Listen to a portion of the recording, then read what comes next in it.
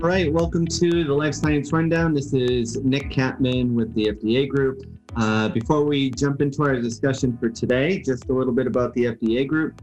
We help life science companies in the areas of quality assurance, regulatory affairs, clinical operations, commissioning, qualification, and validation, as well as manufacturing and engineering. We offer 3 engagement models, which are consulting projects, staff augmentation, and full-time employee recruitment. So if you ever find yourself in need, just head over to thefdagroup.com and check us out and get in touch. So today, I'm speaking with Tobias Koeners of Kenders, if I pronounced that correctly. And we're going to be talking about a paper he wrote titled Quality Management Review, Benchmarking Quantitatively. So I had an opportunity to catch the paper that you wrote on LinkedIn, and I read it. And as is typically the case with these podcasts or vlogs, whatever terminology people prefer, in the back of my mind, I said, this is cool. And that's the trigger for me to want to have a conversation and explore the content a bit more deeply. So with that said, thanks for hopping on and joining me. And maybe to get started, do you want to just kind of introduce yourself, and then we can transition into, what you wrote and what your thoughts are? Very good. So like you said, my name is Tobias Koeners of Kenders. I'm a Dutch resident living in Europe, and been working as an independent self-employed consultant for like the last 10 years, working in pharma industry for over 20 years, and have worked on the operational side most of the time, and now with being consultant also working as a QA rep and making sure that the organizations follow current regulations. Excellent. So let's start at a high level. Why don't you tell the audience a little bit about the paper you wrote? What was the inspiration? What did you learn as you were writing it?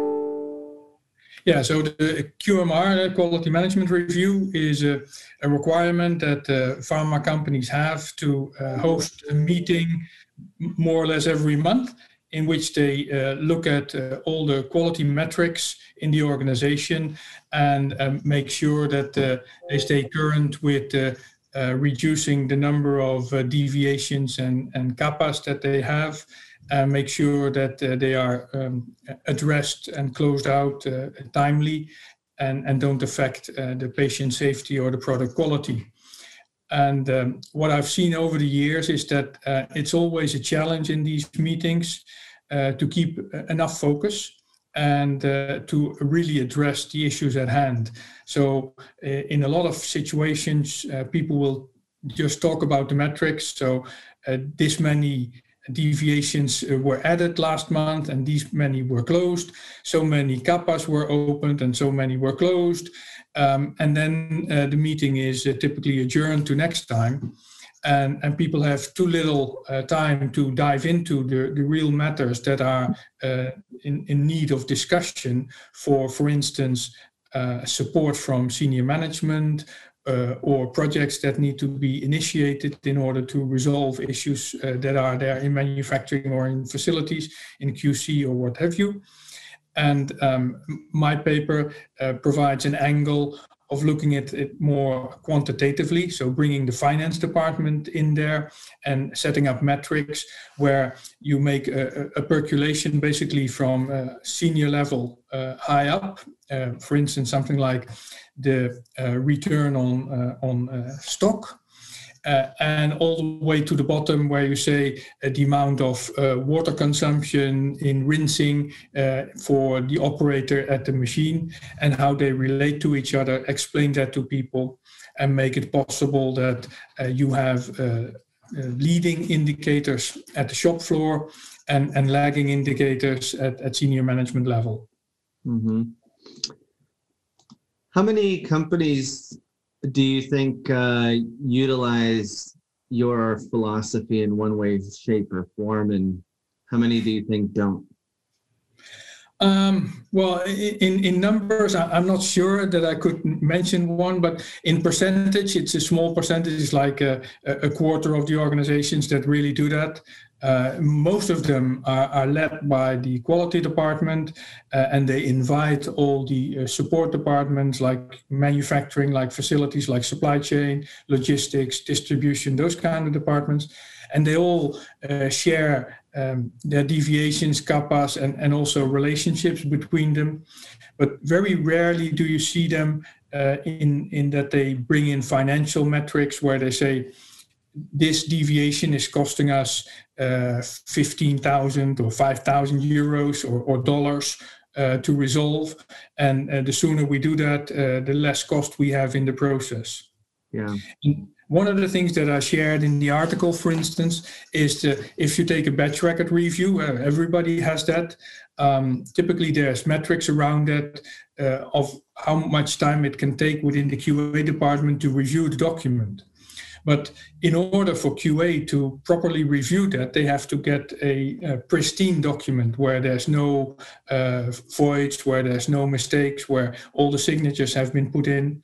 And very often you see that manufacturing, because of the speed of work that they are at, fail to fill out the document completely, and it has to go back and forth between manufacturing and QA 1, 2, or 3 times.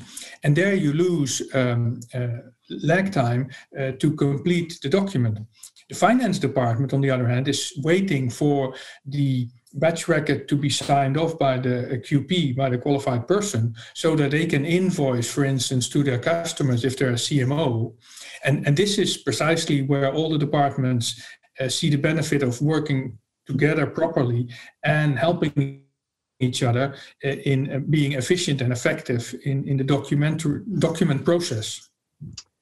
It seems like the primary reason that more companies aren't taking this approach is a lack of time. Is that correct? Or a perceived lack of time? I would say perceived lack of time, because nowadays with the Internet of Things and computerization and digitization, most or all the companies have some sort of an ERP and enterprise resource program in which they track all these data and all these numbers. And setting it up will take you a little bit of time, because you have to design your metrics, agree the way that you calculate it, and make sure that people get the data in time in order to make the measurements. But once set up, it's more or less the click of a button in order to make a summary statement. And then you can assess them within your team and within your department. You can come up to the QMR once a month, and you can present your situation, and you can also demonstrate where you're saving money for the organization, or where the lack of decision making in the QMR may in fact cost the organization money for the fact that they do not take a decision. Yeah. For those that are listening, I have 3 thoughts. First, who needs to hear this the most? Second, what is the 1 to 2 statement explanation about why they need to be taking this into serious consideration? And then lastly, how are they going to overcome their perceived lack of time and or other potential objections? Right. So this is typically a topic that has to come top down. So senior management has to really show interest in these numbers, both the qualitative as well as the quantitative numbers. So and then they bring in the finance department and all the department heads to design the system. And that may be an iterative process that will take you 2 or 3 sessions. And Why they need to do it? Well, what you often see is that, like I mentioned with the batch record review, people are prepared to bring the document back and forth between manufacturing and QA to get it completely filled out and properly signed off in order to release it by the QP and have it paid out by the customer. But they are not willing to invest a little bit more time upfront and do like an assessment before they hand it over to QA and say, well, this document now is ready for review. It's like having a blue hat where you do the coaching and mentoring between the two teams, manufacturing and QA, or where you have the red hat where you do the review and say, oh, what is missing, and then send it back and lose unnecessary time. Mm-hmm. Is this something that you believe companies that aren't already implementing something like this can do on their own? Or do you think it's something where they could benefit from bringing somebody from the outside in to guide them and help set up the system? I definitely think that it would be helpful to bring somebody from the outside for a multitude of reasons. And maybe the most important one is that in order to implement something like that, you need a little bit of coaching and mentoring so that people take the right definitions of certain metrics and that there is a hierarchy in the metrics that is consistent and coherent across the board. So within logistics, within manufacturing, within facilities. And at the same time, it allows you to play a good guy, bad guy. So you have the outside person that does the support be the bad guy of implementing this and getting all the agony over him or her. And then the department managers can remain the good guys and then implement the system as such.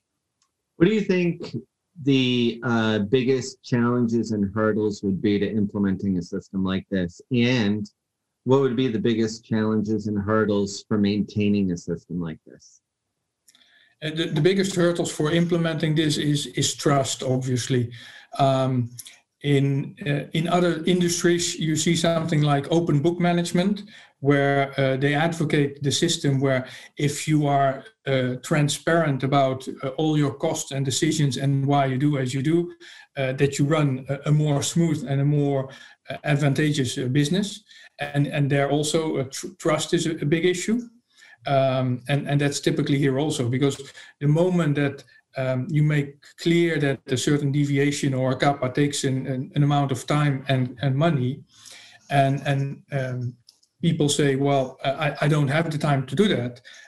Typically, there being questions why they don't have that, and they feel uncomfortable with that. So you have to take away that angle where they say, it's a person thing instead of a system thing. So if you design the system properly and if you design it with the proper intent, people can deploy it effectively and efficiently, and they will like to demonstrate where they're doing good, where they make improvements, and how they are contributing positively to the organization. It's like the human error. A lot of pharma companies have learned over time that human error is typically given by poor systems design. And if you have a pit in the road, then you're likely to trip over that. So if you flatten the road, there's no risk of tripping. And that's also in the human behavior.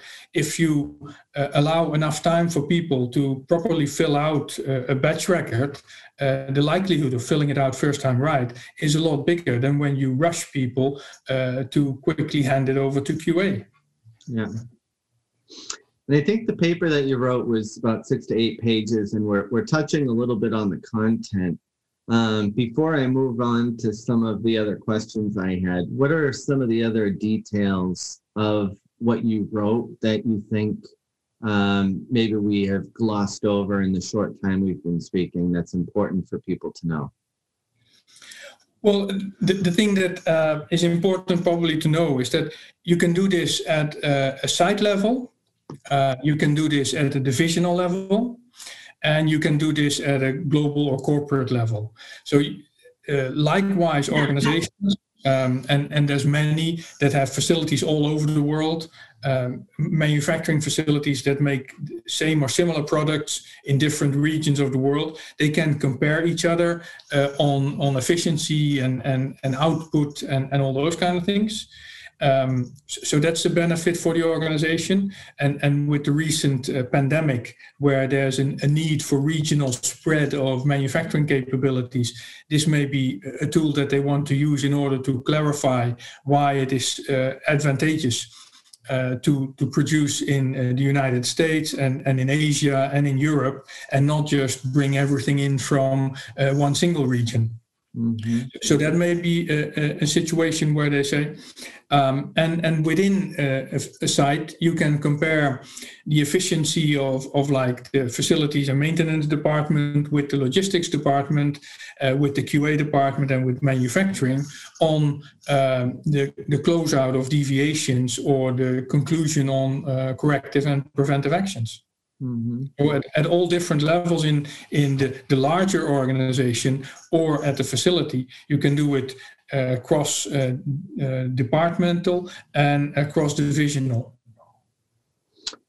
And how do companies make that determination? Well, if you have the executive committee buying into it, typically it's percolated through all the divisions and all the sides. And if you have like an enthusiastic regional director, then it's typically done at site level. And then when you demonstrate that, other organizations within the group will also buy into the system and use it. Simply because you also take it away from the personal aspect. You look at certain numbers and you look at improving your system. You're not trying to improve the people, but the improvement of the people is a consequence of the fact that you streamline your system processes. Mm-hmm. Like I said, if you have a pit in the hole in the street and you trip over it and you fix the hole, then people don't trip and they move on faster. Right. And you mentioned this should really come from the top down. So the one question I would imagine that would come is, all right, if I'm going to invest in this, what's the give and take? What am I giving up when I decide to invest in this and pass it on throughout the different departments and divisions in my company? Well, I'm not sure that you're giving up something. I think you're gaining a lot because you gain transparency throughout the organization. You become to discuss systems improvement that lead to cost reductions or waste reduction in a number of situations. And that frees up time that you can then invest in quality or new products or those kind of things. And with the scrutiny of the society on cost reduction for drugs in general, that's something that you need to be prepared for so that you can absorb those cost reductions or those revenue reductions and still be profitable going forward. Mm-hmm. Yeah, and so I can imagine the audience listening and saying, well, yeah, this makes a lot of sense.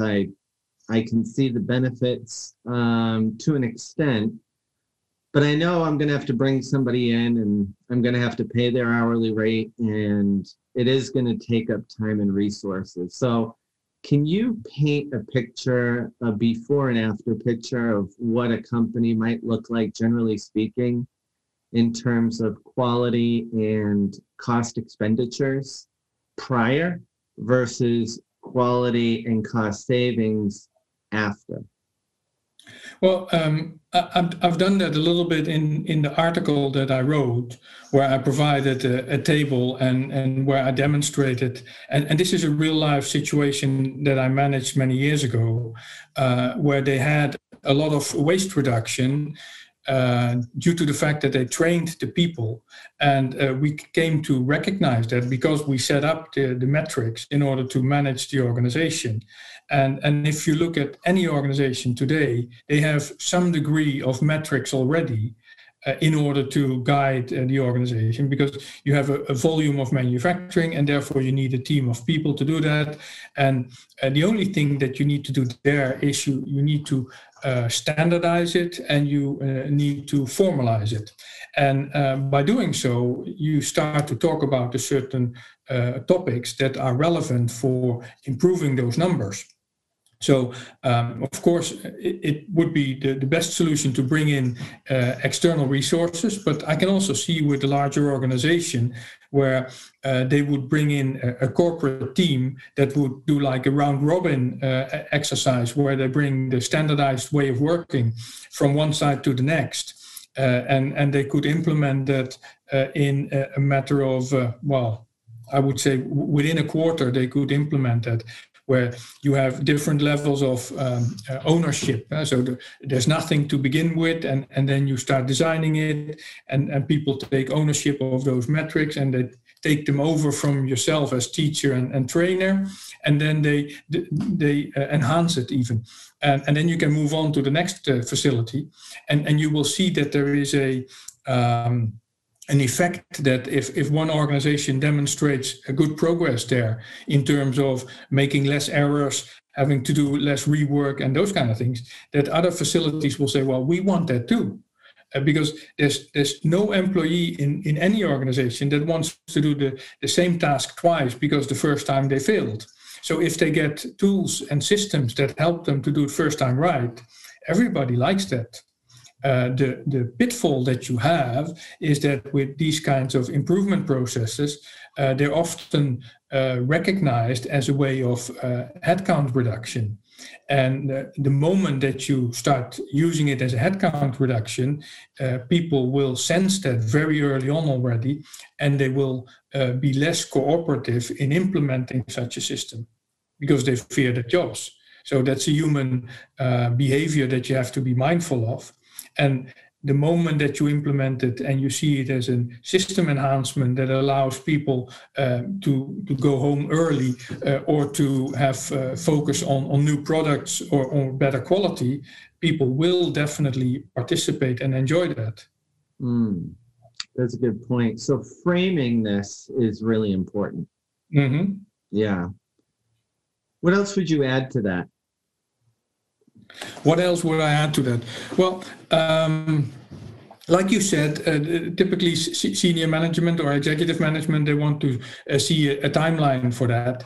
And there's real simple tools and techniques to demonstrate if you have nothing and are at the zero level, or when you have 5 and people have taken ownership. And with the teams that you work with, you can agree over a time frame of like 10 weeks or 12 weeks to go from stage 0 to stage 5 and present that to executive management so that they have a sense that things are in control and that they will see the benefits of that. And then when people really work on that and for themselves recognize that they are doing a batch record review first time right, and the lapse time for turning around a batch record reduces from like 5 days to 3 hours, they do like that a lot. And the time that they free up, they can focus on the issues at hand, which there are plenty and many. And that gives fulfillment to their jobs. And a variety to the jobs, which will motivate them even stronger. Good point. Well, similar to your article, your explanation has been well delivered. So it's easy to understand the benefits, and while there is some time that needs to be invested and resources that need to be invested in order to get to this place, the obvious benefits outweigh the investment. So with that, what would you like to leave the audience with? What are a couple, final points of mention? Well, maybe the real final point that I would like to make is that if you look at the FDA, but also the EMA, the European counterpart, they are driving the industry to quality metrics reporting to reduce the inspection burden on the organization. And this is a great way forward to design your own metrics and demonstrate, firstly to yourself and secondly to external parties, that you have all of your quality metrics under control. And that's both for the FDA, the qualitative part, and it may be for your investment, the quantitative part, which will benefit. So you can wait by doing it, but in due time, some kind of system needs to be in place that will provide these qualitative and quantitative metrics that industry needs in order to satisfy the stakeholders. Yeah. Excellent. Well, thank you very much for that. That was super, super helpful. And I'm sure, the audience really appreciated, your explanation. So thank you for that. So as always, if you find conversations like this valuable, please share it with a colleague or your professional network. If you haven't already, subscribe to get updates of new episodes at thefdagroup.com/podcast and follow the FDA Group on LinkedIn. If you'd like to connect about project or resource needs, head over to thefdagroup.com to get in touch, or feel free to connect with me personally on LinkedIn.